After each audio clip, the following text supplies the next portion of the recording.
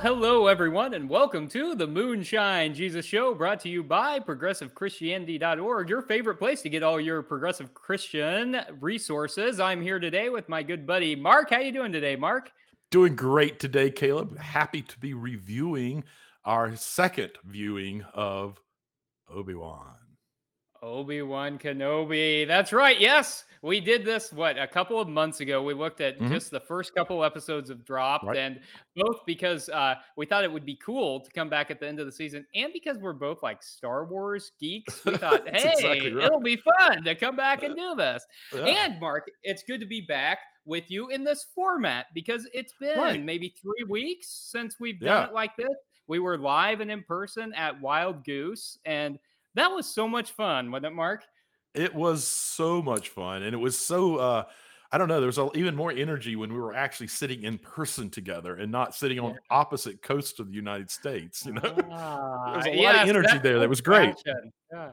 A very old-fashioned idea, doing something in person, seeing each other face to face. It was crazy. So, but it's good to be back like this as well. Absolutely. And so one of our traditions here is having a themed cocktail. And Mark, I want to see what you're drinking today for Obi-Wan. Well, I did the same thing that I did the last time we repeated something we were looking at. I'm repeating my drink, but I'm changing it just the tiniest bit. So the last time I did a salute to General Akbar, and I did It's a Trap, which was 4 parts bourbon, 2 parts absinthe, and a little bit of sugar, a little bit of water. This time, since this was the ending of the entire season and maybe series, I'm calling it It's a Wrap. And I've added a little extra absinthe so that when I'm done with this drink, I'll be wrapped. So it's a wrap right here. It's a wrap. I love that. That's nothing like the green. What'd you go with? Wrap it up. Okay, so I decided to duplicate my drink as well. Very nice. I didn't even change it. I just kept it exactly the same because I liked Obi-Wan's lightsaber. That's what I've got here. Yeah, it's 2 ounces of blue curacao, 3 ounces of blue Kool-Aid, and an ounce of vodka. So it's very nice. Blue. Yes, and it's going to get me all sugared up. And I'm ready to talk about Obi-Wan Kenobi. And when we do, we need to make sure everyone realizes there be spoilers ahead. This is not a place to go if you're trying to avoid spoilers. I imagine we're going to go deep into the spoilers today. We're going to. But you know what? Cheers to spoilers, Mark. Hey, and cheers to you. Cheers to you. It's a great show, man.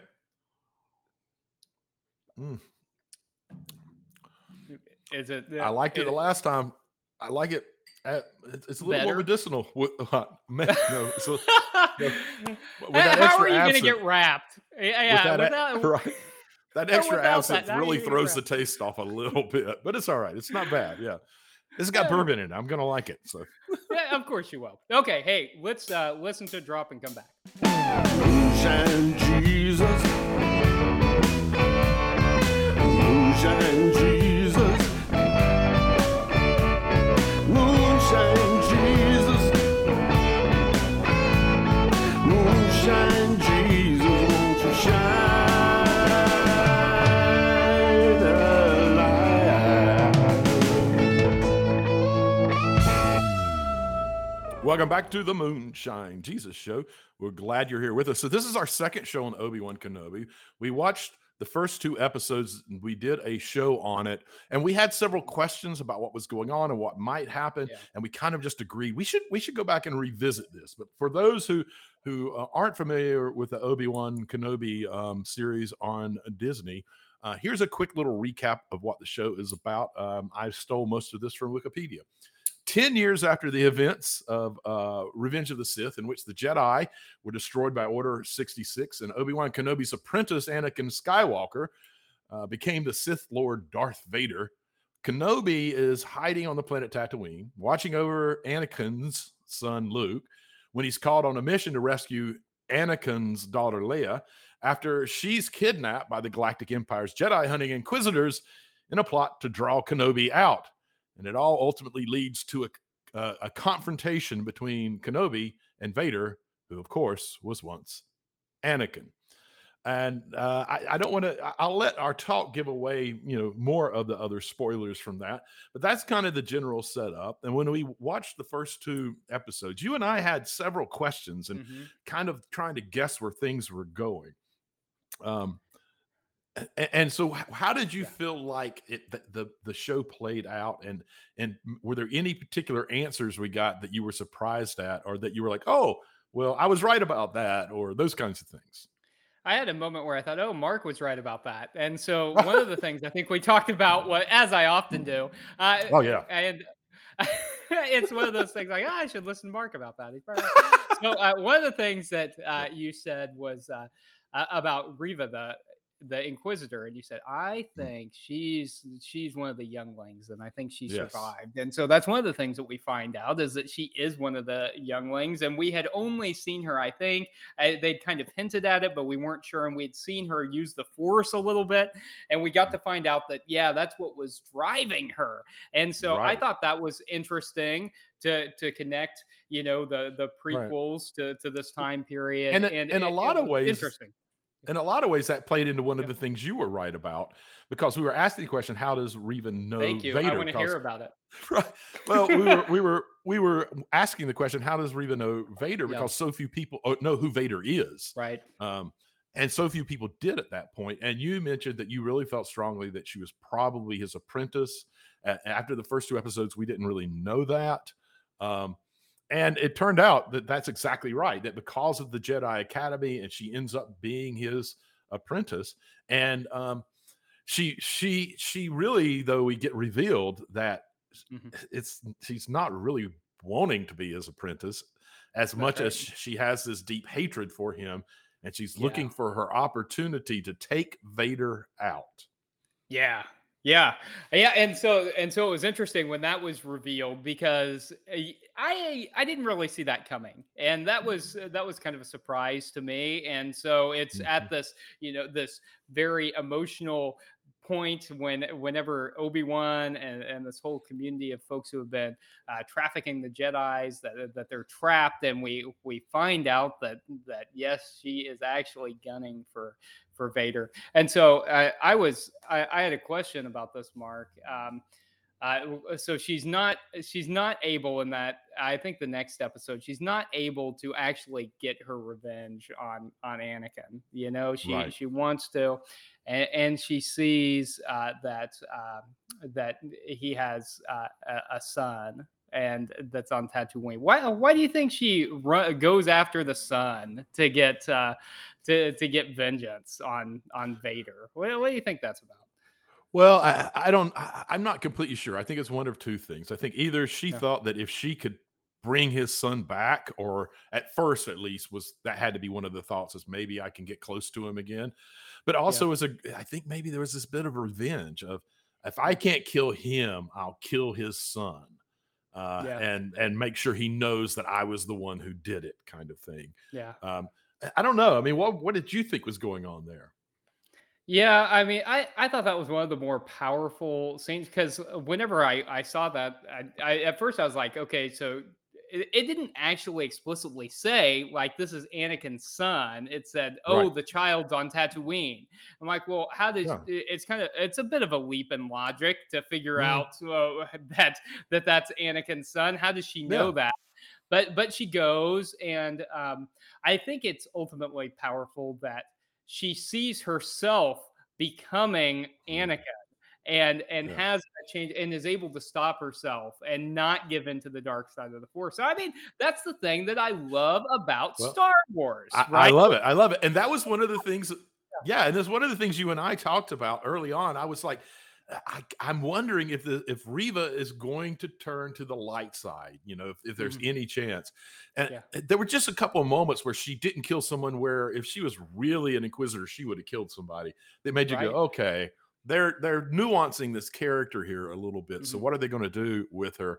But I'm with you. I thought I didn't see the way they did it.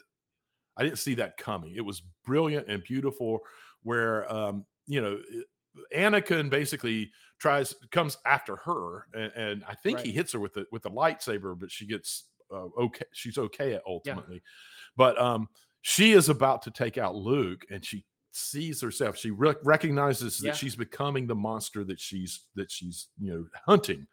And it was just a beautiful moment where she realizes that's not who I want to be. And she even asked Obi-Wan when she brings Luke back, like, am I becoming him? Right. Which was kind of this beautiful, insightful moment. And I love that redemptive arc of her storyline. The only thing I didn't like about it is they've been calling this a limited series. Like, it's just going to be 6 episodes and maybe we're done. And I was like, you just got Reva to this point. I want to know so much more. So I do wonder, do you think this is the end? Do you think that we don't get any more Obi-Wans?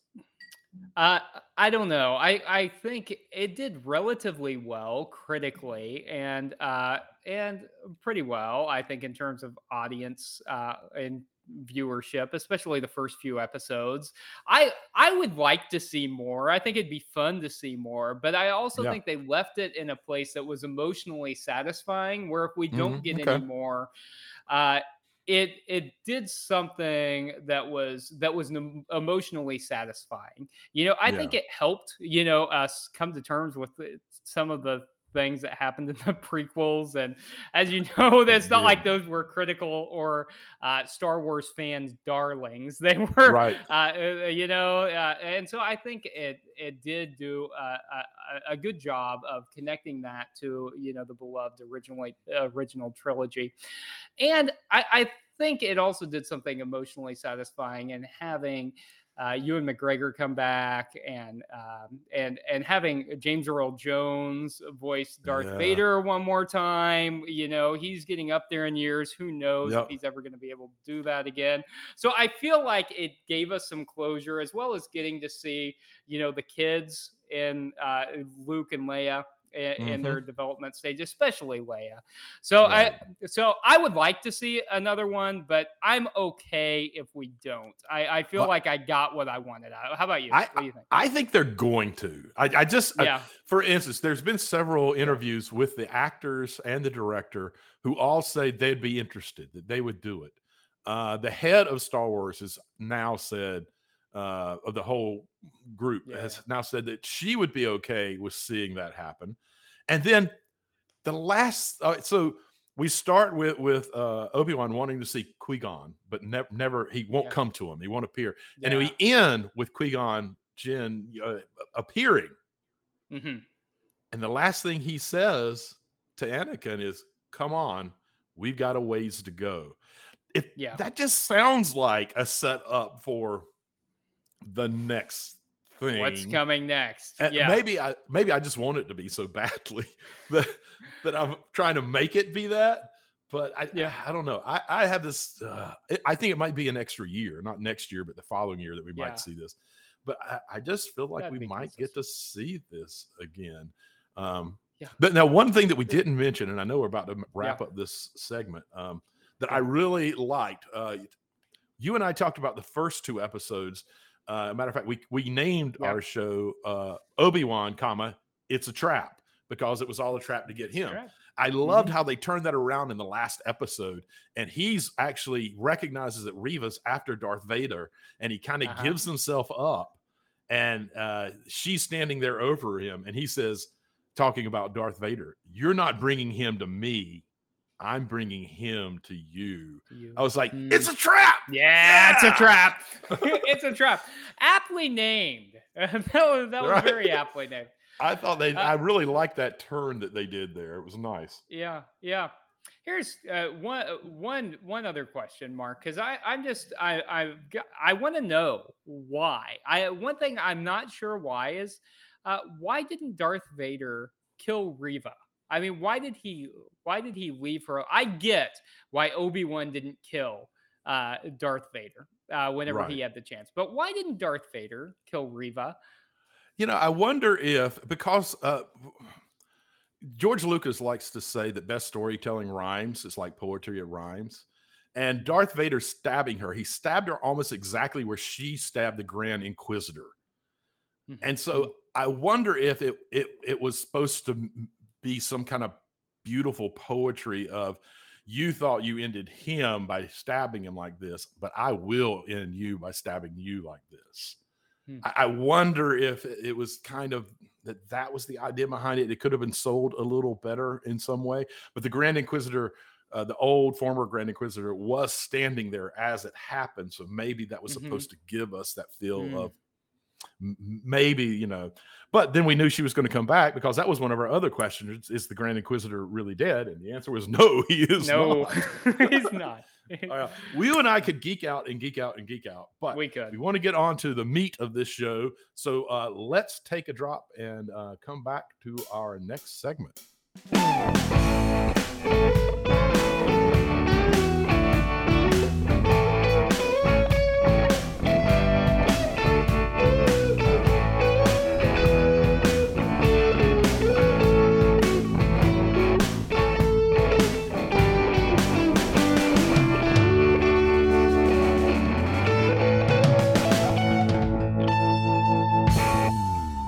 Hey, everybody, and welcome back to the Moonshine Jesus Show. We are moving into our Theopolitico segment of this show, where we're talking about Obi-Wan Kenobi. And so I want to go theological here, Mark. A lot of times I go kind of political first, but sure. I've got a theological question for you. And it has to do with the part of the show that you named just a few moments ago, when Qui-Gon Jinn is come back. And Obi-Wan is wondering why he hasn't seen him sooner. Okay, and Qui-Gon says this, and by the way, seeing Liam Neeson return as Qui-Gon Jinn, one of my favorite moments of this, and the fact that they waited until the very end, loved it. But he says this, he says, "I was always here, Obi-Wan, you just were not ready to see." And so I thought, whoa, okay, that's a profound moment. And then he talks about, you know, we've got so much ahead, right? It's not the beginning. Right. So foreshadowing maybe. But here's what my question about theological. Is it true that for some theological notions, we don't understand things until we're ready?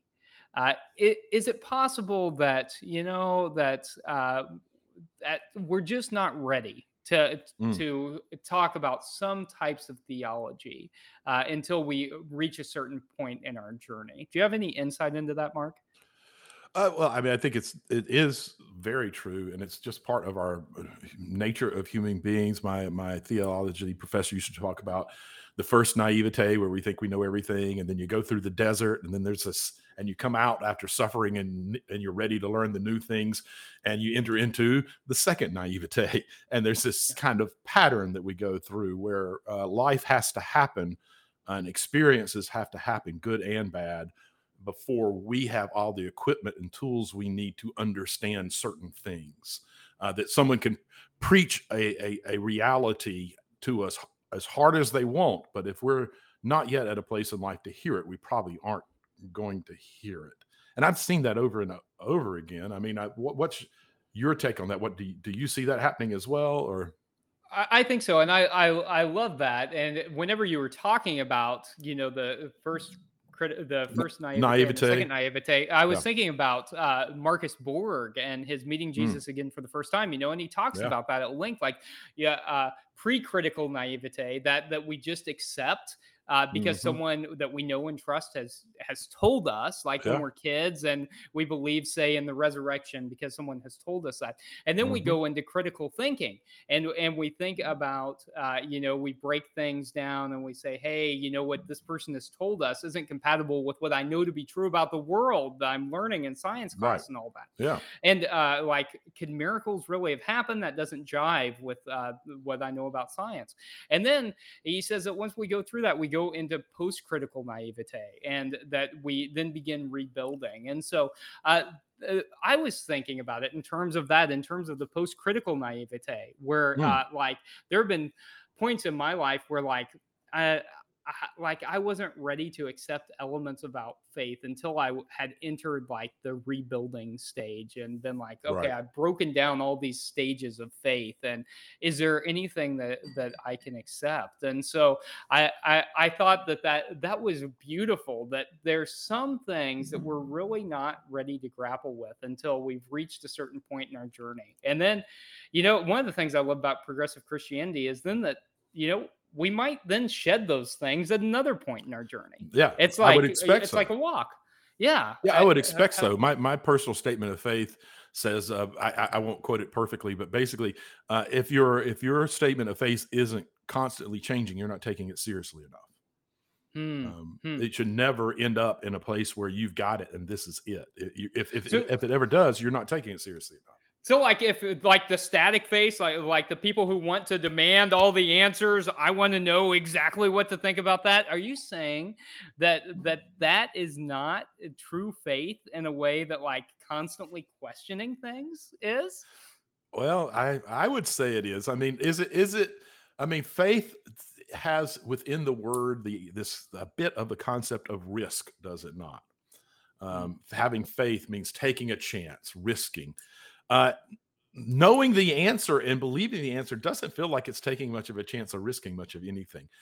Understanding that as I get new data, that what I thought, this thing that's central and core and important to me, that if I get new data, I am willing to let that be deconstructed and then reconstructed and try to figure out what that means to me now. For me, that's the more faithful, the more risky move, is it not?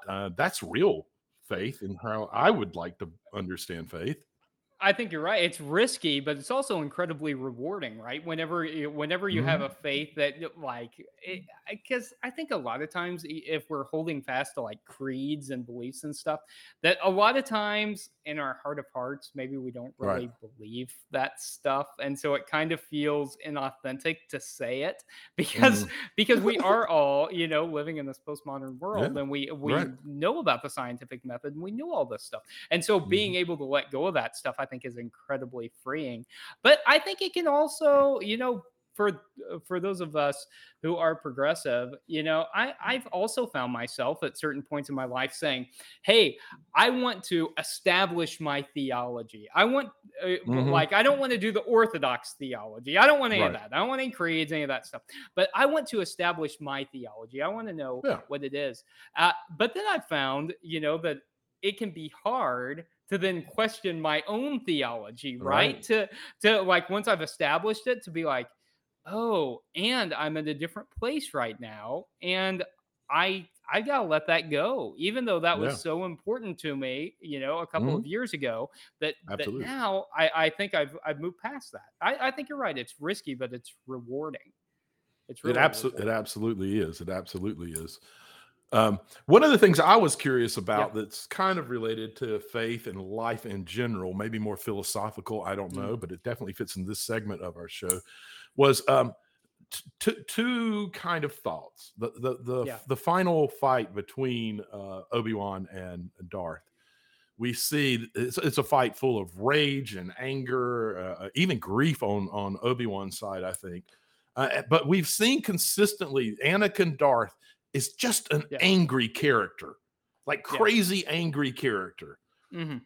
And he's kind of the iconic, he and Obi-Wan are kind of the pieces that carry throughout everything. What is it that you think Star Wars is trying to say about anger? It is clearly very important to this storytelling that this one character is kind of the embodiment of anger. Yeah. That it's toxic. I mean, I think it's I think it's kind of wonderfully symbolic that even the Emperor Palpatine, says to Anakin, like, are you sure that you're okay? Are you sure that you're not just being driven by revenge on Obi-Wan? Right? He's wondering if he even can be a Sith Lord, right? Because he's so driven by this anger. And like, if you're at the point where you're maybe too angry to be a Sith Lord, like that's bad. That's right. Really bad. You've right? gone way off the deep end. Yeah, you've gone way off the deep end. Yeah, so I think it's talking about like our obsession with anger, and that's really reflective of where we are as a country right now, right? Because we're so polarized, and people are so angry. And I mean, indeed. I felt like that too, right? It's hard not to give into this anger, being consumed by this us, them kind of thing. Have you seen that? I have, and I think that part of what this last episode of this series did plays right into what you're talking about. We do have this divide, and there was something that I noticed. I thought of the quote from Yoda, who says, "Fear leads to anger, anger leads to hate, hate leads to suffering." So we have Darth Vader, who is basically suffering in his anger and his hate. And then Ben in this fight is not really winning. And Darth basically says your weakness is still there, and he buries him under rocks and debris and all of this. And while he's under there, he starts thinking about the past. And he hears Darth's voice or Anakin's voice and some of the arguments they had, kind of stuff. And he's trying to get out and he can't get out. And he's trying to get out and he can't get out. And it's when he starts thinking about these kids and the future that he comes back to the Force, the light side. He fully embodies it, becomes stronger than he ever has before. And I wonder if that's not an intentional message, that constantly thinking and living in the past makes it very easy to get angry and upset and to live in that and get stuck in those places. We're being hopeful about the possibilities of the future is a very way to ultimately be hopeful, is to think of the future. And is that not part of what we have going on in our nation, is that there's a whole group of folks who are idolizing the past and tend to come off very angry folks about lots of different things. And then there's a whole group of folks who are just trying to vision a hopeful future that's more out of equality and love and that kind of thing. It does seem to parallel the Star Wars message, I think. I love that. I think that's incredibly insightful. You know, are we going to get stuck in the past? Or are we going to see the past with rose-colored glasses and imagine a past that actually never even existed, right? Or are we going to try and envision a hopeful future and work towards it? And I think ultimately that's kind of what Jesus was talking about too, right? As he was talking about the reign of God on earth, a vision of the future that's hopeful. So I love Star Wars, Mark, and there is so much to unpack that's theological and political. I mean, we didn't even get to talk about the Empire, but it's wonderful. But you know what, Mark, we have to try to make each other look stupid. It's only right. It's only right. It's only right. It's a part of what we do. So how about this? Let's listen to the drop. Let's come back and let's try and make each other look stupid. Oh yeah.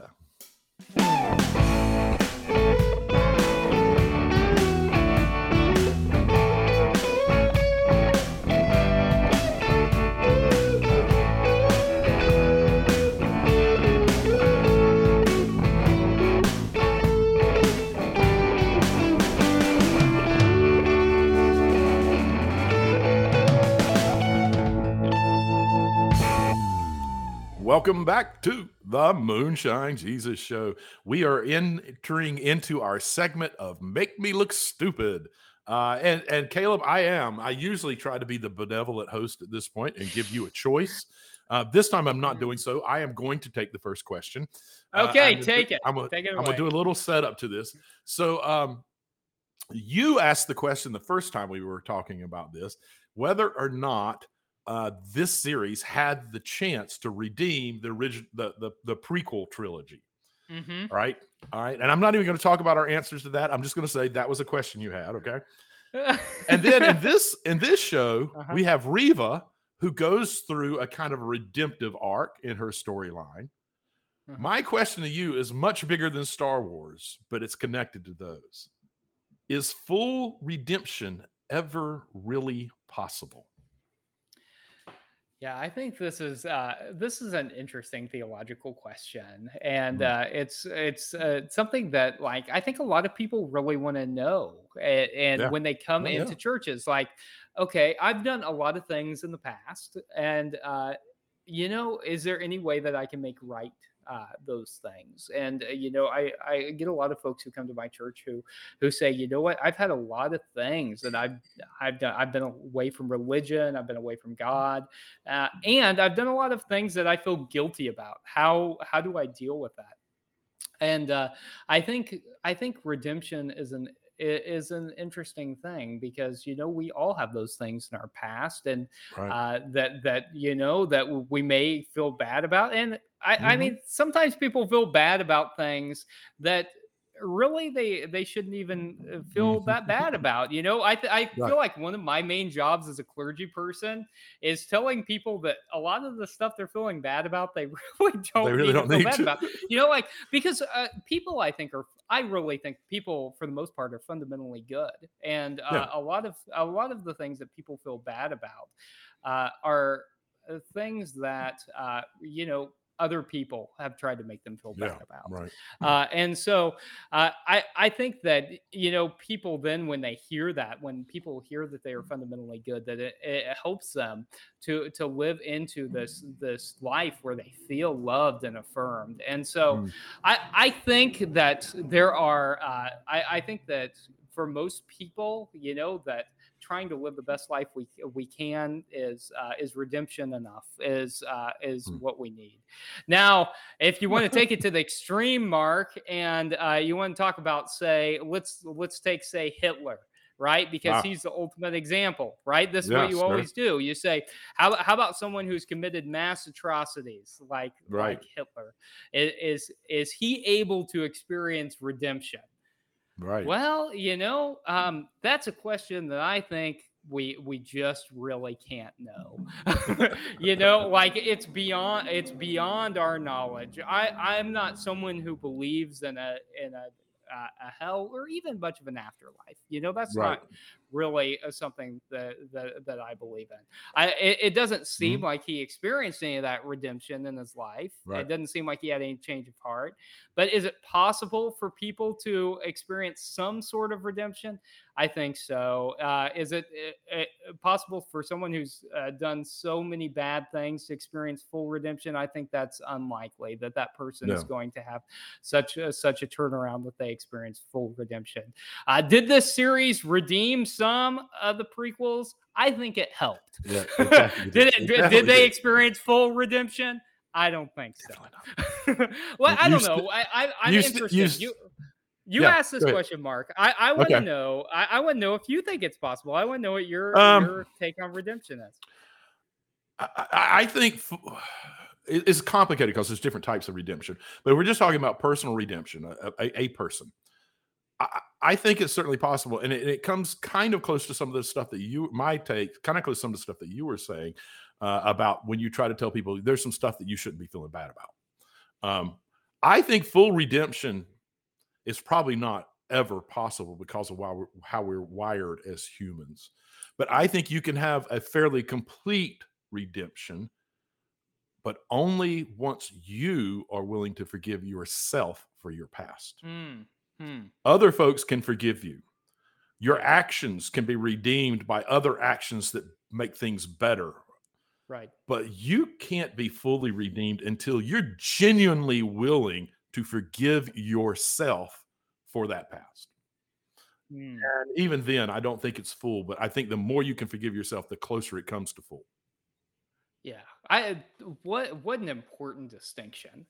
Forgiving yourself is maybe one of the hardest things. And I think it's harder than forgiving other people a lot of times, because we sit with that anger for a while. But I think it's even easier to recognize like the toxicity of the anger when it's directed outward. And it takes a lot of work, I think, to recognize the toxicity of the anger when it's directed at yourself. And I think that's one of the most important things that, like Jesus said, whenever he said, love your neighbor as yourself, that like that involves loving yourself. Right. And, and you can't really fully love your neighbor unless you've loved yourself as well. Yeah, absolutely. I think part of the reason it's so hard to forgive ourselves is that, unlike with other people, we fully understand the motivation of why we did those actions. And that can make it even more difficult because you're not just forgiving an action, you're forgiving a true emotional response. With another person, and motivation. With another person, you don't know what their real emotion is. You don't really know what their emotion behind the action is. So you can forgive the action. That's a lot easier than understanding fully why you went there and did that, whatever they are, and having to not just what it was, but why you did it. That is really difficult, but really important. I love that. That's deep, Mark, and I think that's and it's I get deep every now and then. I know. That's deep, and it's theological, and that gets to I think the heart of why a lot of folks end up hopefully seeking comfort from religion. I hope that's what it ends up providing. Okay, here's my question for you. So one of the things that I noticed was that kind of the path of the Jedi was called exactly that. It was called the path or the way.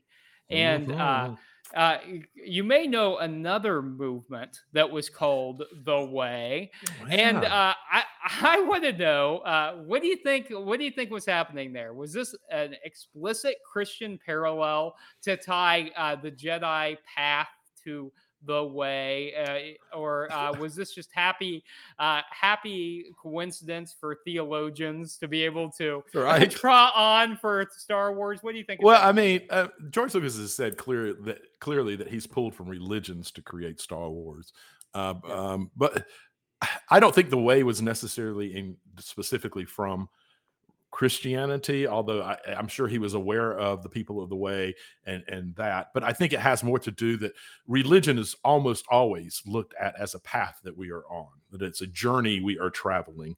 And so the Way fits in perfectly with that. And so I think he just took kind of some Joseph Campbell kind of hero's journey kind of stuff and packed in different types of religions.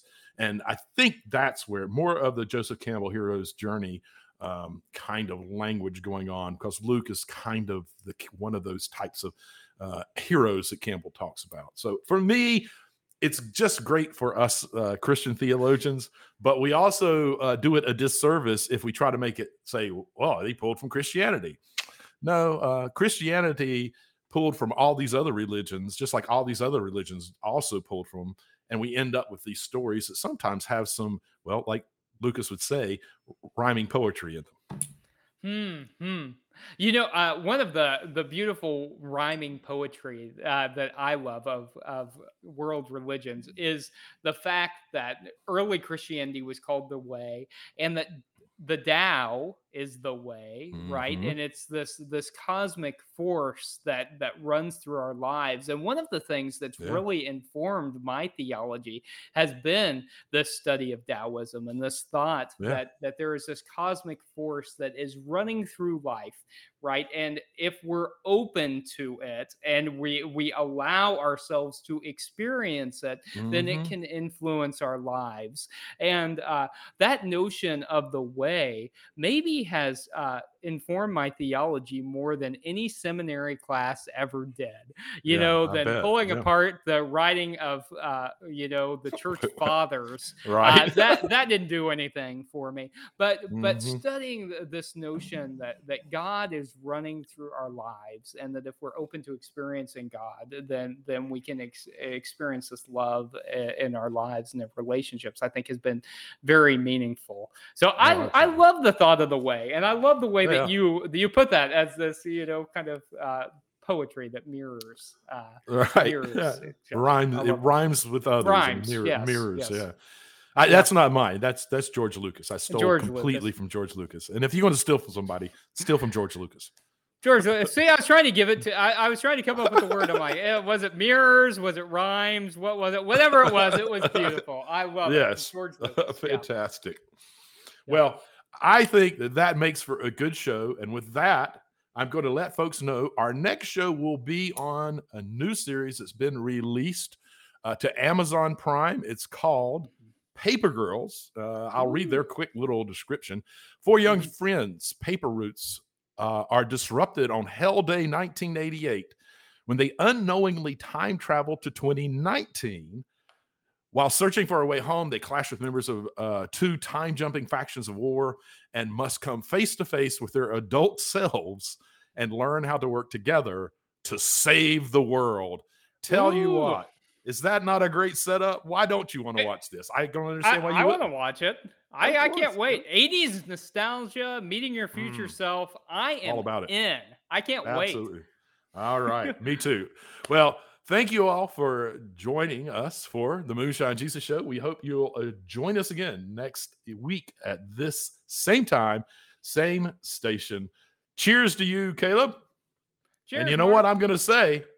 It's a wrap. It's a wrap. Moonshine